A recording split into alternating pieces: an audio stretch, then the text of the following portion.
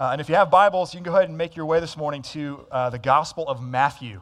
The Gospel of Matthew will be in chapter 23, which is, if you're using one of those black hardcover Bibles that Dana mentioned, page 828 is where you find today's text.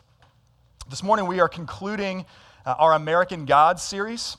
If you're new with us, welcome to you. We're going to kick off a brand new series going through the book of Ecclesiastes next week, and we're looking forward to that. But we've taken these past couple months to look at what are commonly referred to as the 7 deadly sins, the 7 cardinal sins. Lust, sloth, wrath, greed, gluttony, envy, and today, last but not least, pride. In a way, we've kind of done this series backward because pride stands in a unique category all its own. Augustine, an early church leader, St. Augustine, saw pride not as one sin among many, but really as the essence of all sin. And Jonathan Edwards, the famous 18th century American theologian and pastor, once said that pride is the most hidden, most secret, most deceitful of all sin. We know, I think most of us experientially know, that pride is a damaging sin. We're aware of that, at least in certain forms. But pride is a shape-shifter. Pride is a shape-shifter, and there are forms of it that are not as obvious. In all forms, there's this fundamental posture of pride that sets us in opposition to God. So as we've been walking through this series, in all of these 7 deadly sins, these American gods, we've seen that our deepest problem really is a worship problem.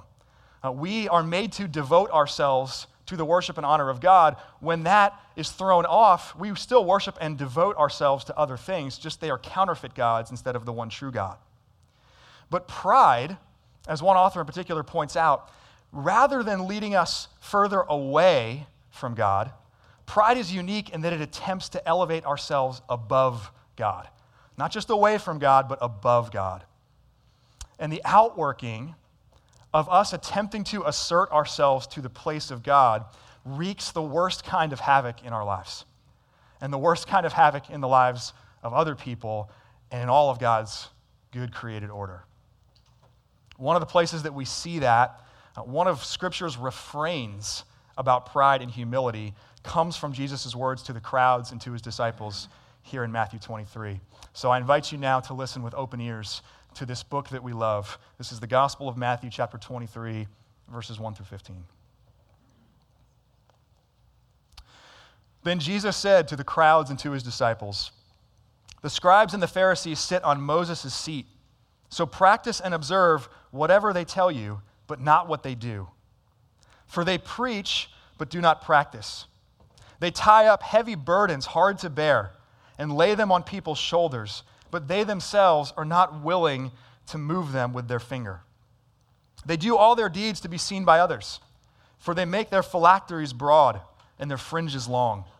And they love the place of honor at feasts and the best seats in the synagogues and greetings in the marketplaces and being called rabbi by others. But you are not to be called rabbi, for you have one teacher and you are all brothers. And call no man your father on earth, for you have one Father who is in heaven. Neither be called instructors, for you have one instructor, the Christ. The greatest among you shall be your servant. Whoever exalts himself will be humbled, and whoever humbles himself will be exalted.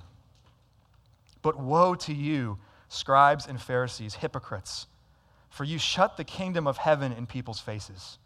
For you neither enter yourselves nor allow those who would enter to go in. Woe to you, scribes and Pharisees, hypocrites, for you travel across sea and land to make a single proselyte, and when he becomes a proselyte, you make him twice as much a child of hell as yourselves." This is God's word. Let me pray for us. Lord Jesus, to whom shall we go? You have the words of eternal life. Help us now to hear and to obey what you will say to us today. We pray this through Christ our Lord. Amen. As we examine Matthew 23 this morning, 3 things for us to consider about pride. The substance of pride, what is it? our crisis of pride. Why is pride so pervasive in our culture and in our own personal lives? And why is that such a big deal? And then lastly, the death of pride. How do we put pride, this cardinal sin, one of the 7 deadly sins, to death? So first, the substance of pride. In a book about the 7 deadly sins called Killjoys, Jason Meyer, an author and a pastor, he unpacks this 6-fold definition of pride. And his definition is especially helpful to see these various forms and expressions that pride can take. Meyer talks about pride both building up, the way he puts it is it raises a toast to self, and on the other side, it tears down. It throws a pity party for ourselves. So under the building up forms of pride, he lays out these 3 things. Pride is self-exaltation. It's when we take credit for the good things in our lives rather than seeing them as God's good gifts. Why do we have what we have? Why do we live where we live? Why do we live in the time and the era in which we live and not another? Do we see that as something that we've had control over or something that truly is a kindness and a gift from God? Pride is also self-promotion. We put ourselves forward. We put the things in our lives forward so that other people notice. And it builds a platform for other people to then see how good we are, how good we have it, and tempt them to want to be like us, to listen to us, to follow us. Pride is also self-justification, which takes these things and very explicitly then makes them a counterfeit God and a counterfeit gospel. Pride is when we take credit for the morally good works in our lives. It's when we see those morally good works in our lives as the basis for our salvation, for our acceptance in the sight of God. It's when we attempt to vindicate ourselves by what we do or what we do not do. And as hopefully you heard in Matthew 23, it's these building up forms of pride that are on display in the lives of the Pharisees and the scribes, the Jewish leaders of the day. They exalt themselves. And they do sit in a position of authority. As Jesus says, they sit on Moses' seat. But rather than use their authority for the thriving, for the service of other people, as all authority always is intended in the kingdom of God. Wherever authority exists in the kingdom of God, wherever it's prescribed by God, it is always for the flourishing and thriving of the people under it. But rather than that, the scribes and Pharisees are using it to elevate themselves. They're tying up heavy burdens on people's shoulders and they're not lifting a finger to help.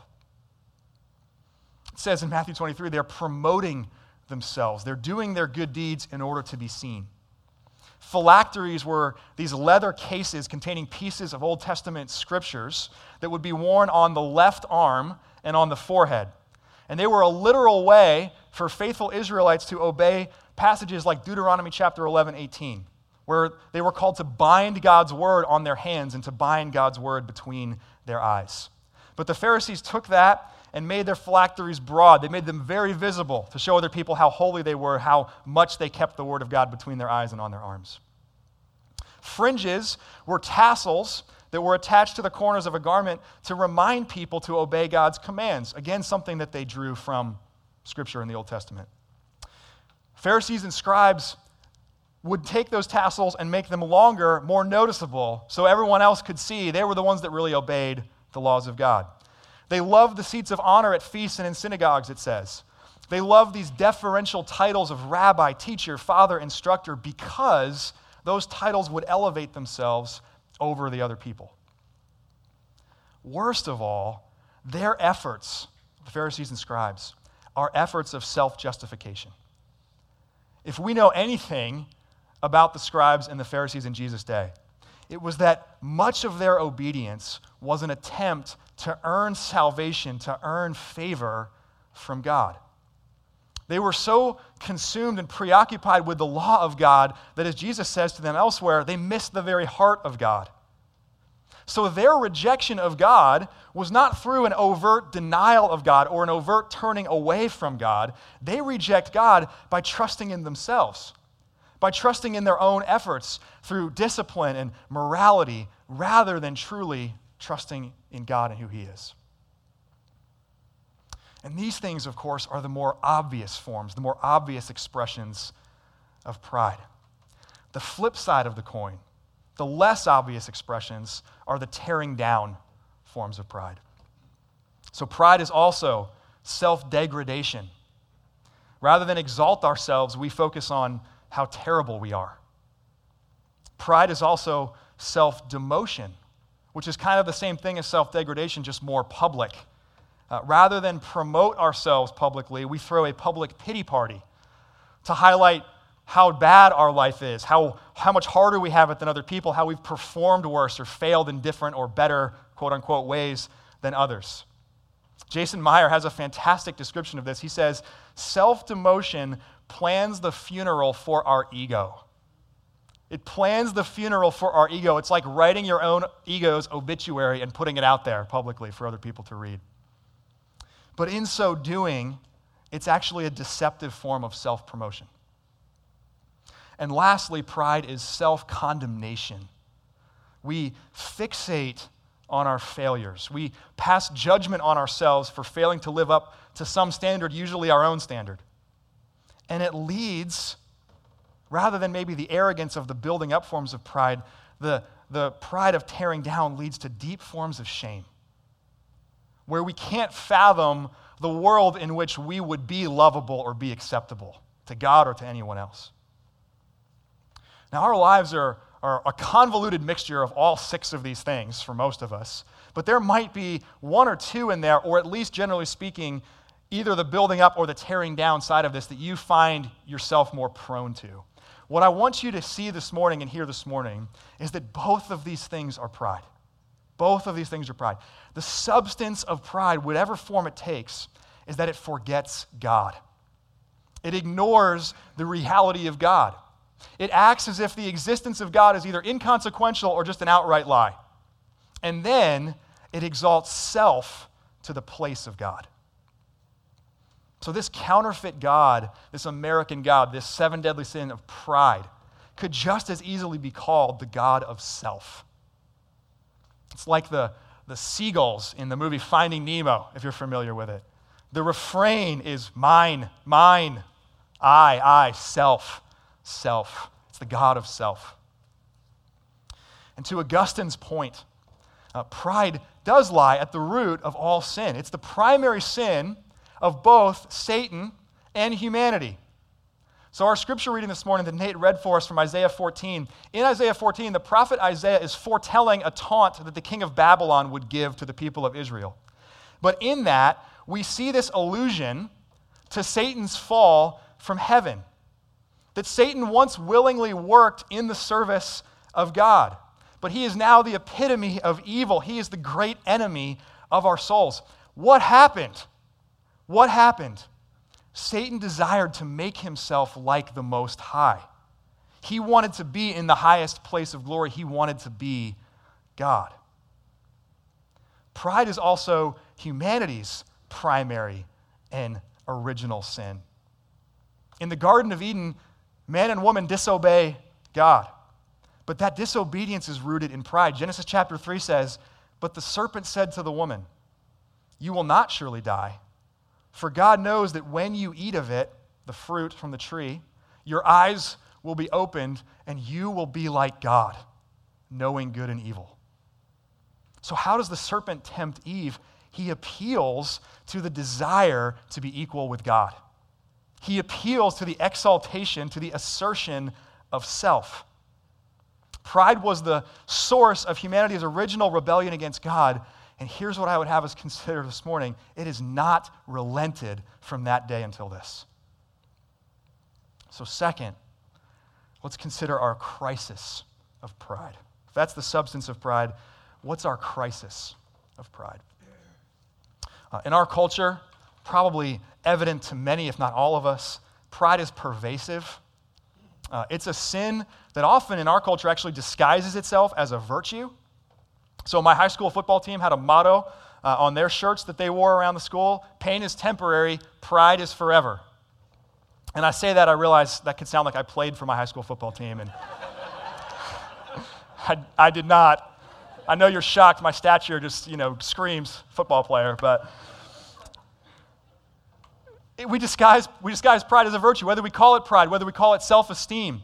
whether we call it confidence, even certain forms of confidence, we essentially laud a reliance on self, a life with self at the center, and that's completely backward. It makes the root of all sin a virtue. 100 years ago, a British author named G.K. Chesterton hit the nail on the head about this. He said this: "A man was meant to be doubtful about himself, but undoubting about the truth. This has been exactly reversed. Nowadays," Chesterton says, "the part of a man that a man does assert is exactly the part he ought not to assert, himself. The part he doubts is exactly the part he ought not to doubt, the divine reason."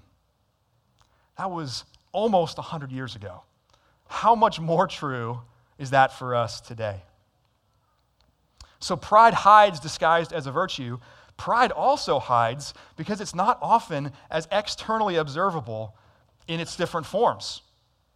So it's different, for example, from something like substance abuse or murder or sexual sin. Pride is often internalized in our thoughts and motivations. It works its way out. It expresses itself in observable actions and words. But unless we really do the work of tracing it back to the root, a lot of pride can go on living in our hearts, in our souls, undetected. We can be seeped in pride. We can be absorbed with ourselves for years without ever really dealing with the root. And something Jesus says to the Pharisees in this text points out the real crisis that this creates for us, both culturally and personally. Down in verse 13 of Matthew 23, he begins pronouncing a series of what will be 7 woes to the scribes and to the Pharisees. These are particularly damaging things that the scribes and Pharisees are doing and creating a lot of havoc in the lives of the people that they are influencing. We'll come back to the first one in a moment, but the second one there down in verse 15. Jesus says that the Pharisees travel across sea and land to make a single proselyte, a single convert to their way of life. But in so doing, it makes that convert, that proselyte, twice the child of hell as themselves. And I would submit to you this morning that the same thing applies to us as 21st century Americans when it comes to our self-absorption. That in this sense, we have become twice the children of hell as those who have gone before. And that we run the risk of forming the ones that we influence, the people that we are involved in their lives, the ones who come after us, as twice the children of hell that we are. Just under a decade ago, 2 psychologists, Gene Tweng and Keith Campbell, wrote a book called The Narcissism Epidemic. The Narcissism Epidemic. And in that book, they demonstrate that in just the past couple decades, the whole spectrum of narcissism and what is considered narcissistic has shifted. So what was once considered incredibly narcissistic activity is now just called Facebook and Instagram.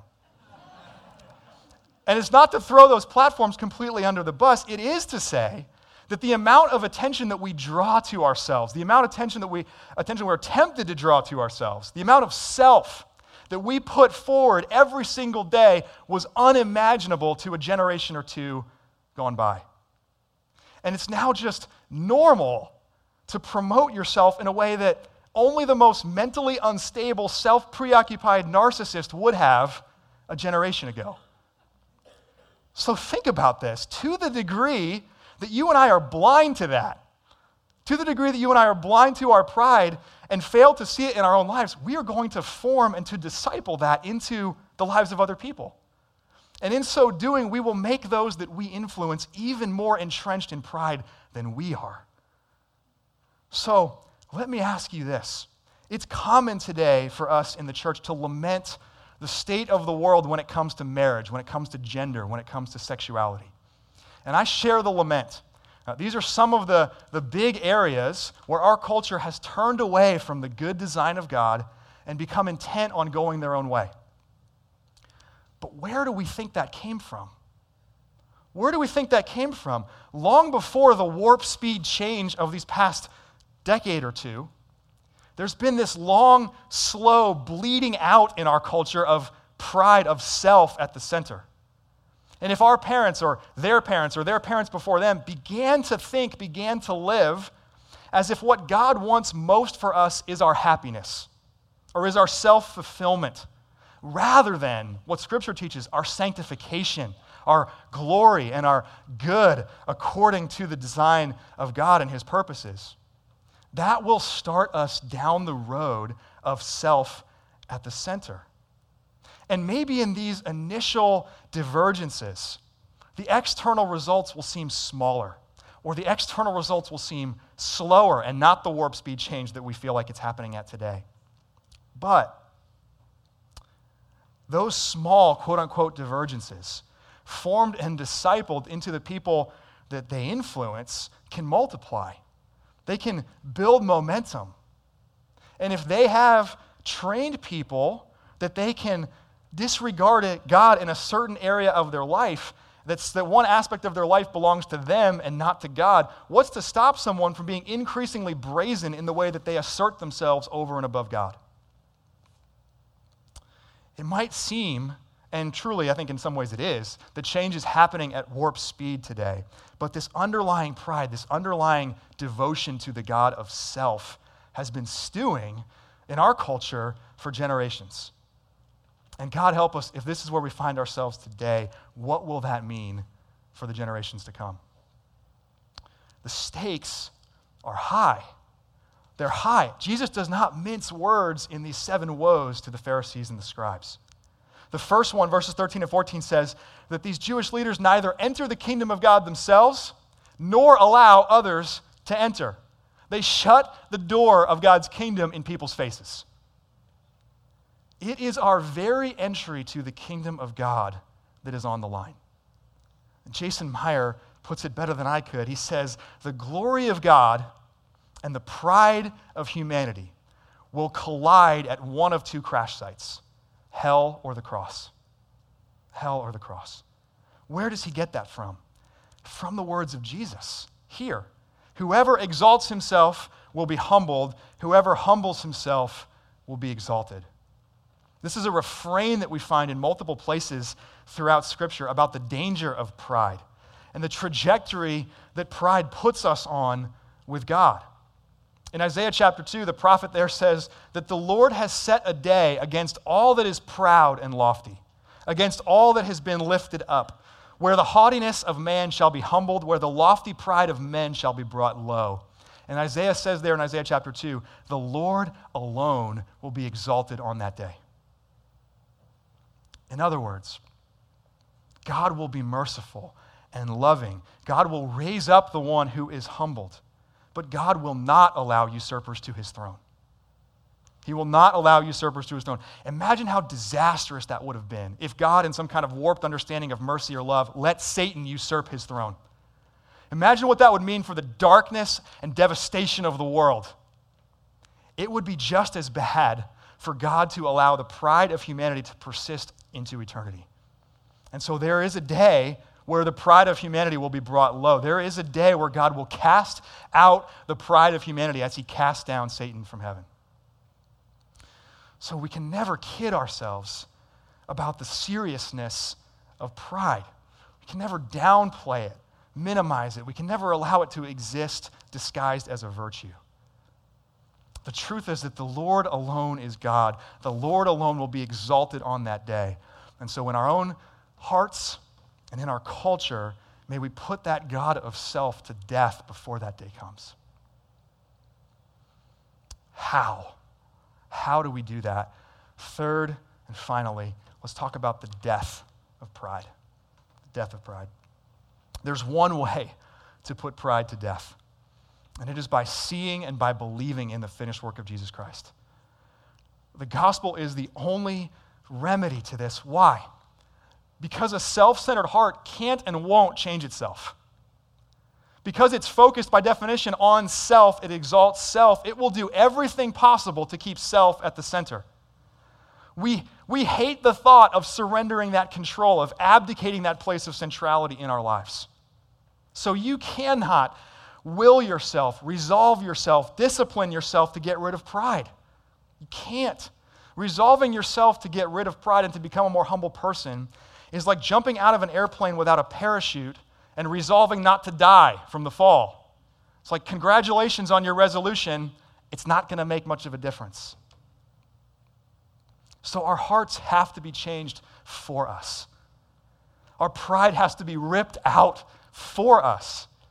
And this is the beauty of the gospel of Jesus Christ. Apart from any works, any merit of our own, God is the one who changes our hearts. By faith in the finished work of Jesus, God removes our hard, pride-filled hearts of stone and gives us hearts of flesh. By the cross, he makes the basis of our salvation not our performance, but his. It's not what we do, it's what Christ has done. And he transforms the object of our attention, of our devotion, of our exaltation from ourself to himself. Matthew chapter 23 comes on the heels of a series of confrontations between Jesus and the Jewish leaders. And as the climax of that, the very end of chapter 22, Jesus asks them the crucial question: what do you think about the Christ? Who is he? We know that the scribes and Pharisees, almost all of them, will reject Jesus as the Christ, will persist in their own pursuit of self-justification. And that's why Jesus has such harsh and rebuking words for them, like the woes of this text. They've entrenched themselves in opposition to God because of their rejection of Jesus. And we do the same thing. We're prone to do the same thing in our pride. So here's the thing. If you're here this morning and you're interested in learning about how to fight pride in your life, but you're not interested in being given a completely new heart by Jesus, I have nothing to offer you. I have nothing to offer you. And any practical advice that I or anyone else would give you about fighting pride is only going to lead you further down the road of self-reliance. It's only going to lead you deeper and deeper into the pride you're trying to get out of. And lest we think this is just an issue for those who are outspoken, avowed opponents of the Christian faith, the sad reality is that people walk into churches all the time who have never really trusted in Jesus, who, like Pharisees, have never had hard hearts of stone ripped out and soft hearts of flesh put in their place. And where the church and the activities of the church, the service in the church, is all just part of a self-reliant plan to better themselves or to make themselves acceptable or gain favor in the sight of God. If you hear these words and that resonates with you and you say, oh my gosh, that might be me, I would implore you, don't miss an opportunity to talk with someone about that. During communion today, I'll be available in the back. That's a great time. After the service today, that's a great time. Or sometime during the week, just let us know. It would be so critical to spend some time thinking through that if that pings on your radar as I say that.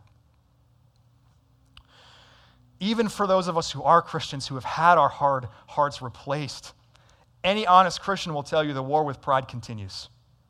It continues after receiving this new heart.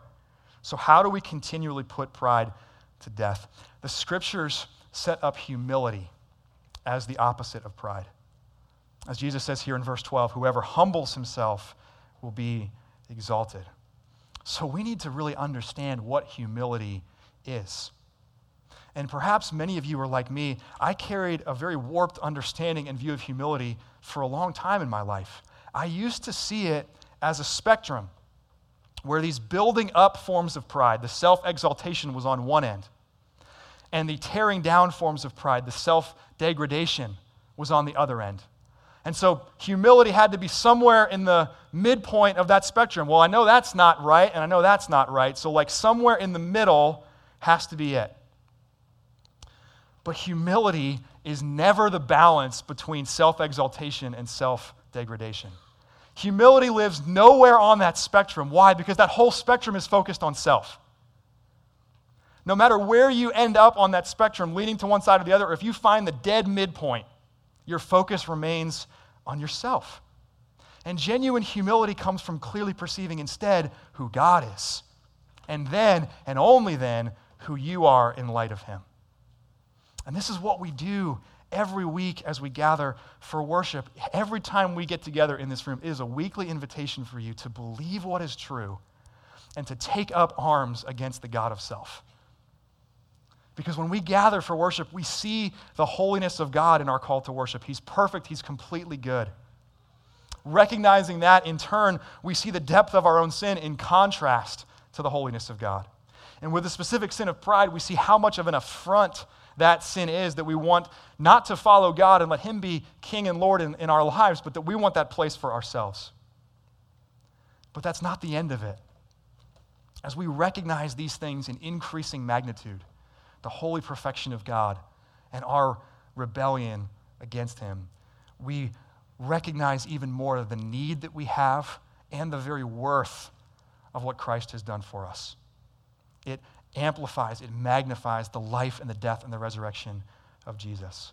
And it's there in his finished work, in his example, that we find true humility.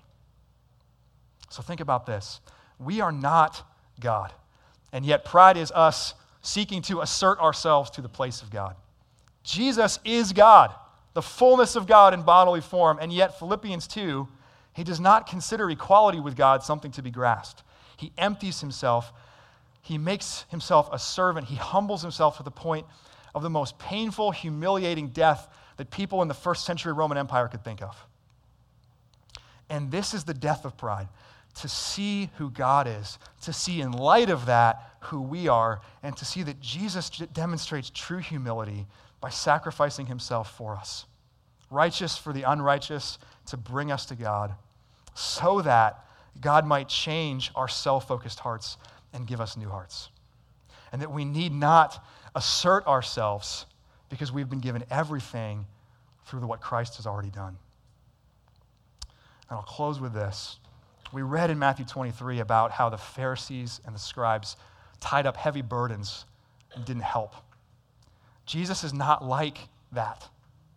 He's not like the Pharisees and the scribes who tie up heavy burdens and won't lift a finger to help. When we are crushed by sin, when we come face to face with our pride and we see the devastation of it, how we've rejected God and gone our own way, and when we see clearly that puts us on a crash course with the judgment of God on the day that he exalts himself and himself alone, Jesus takes the penalty upon himself.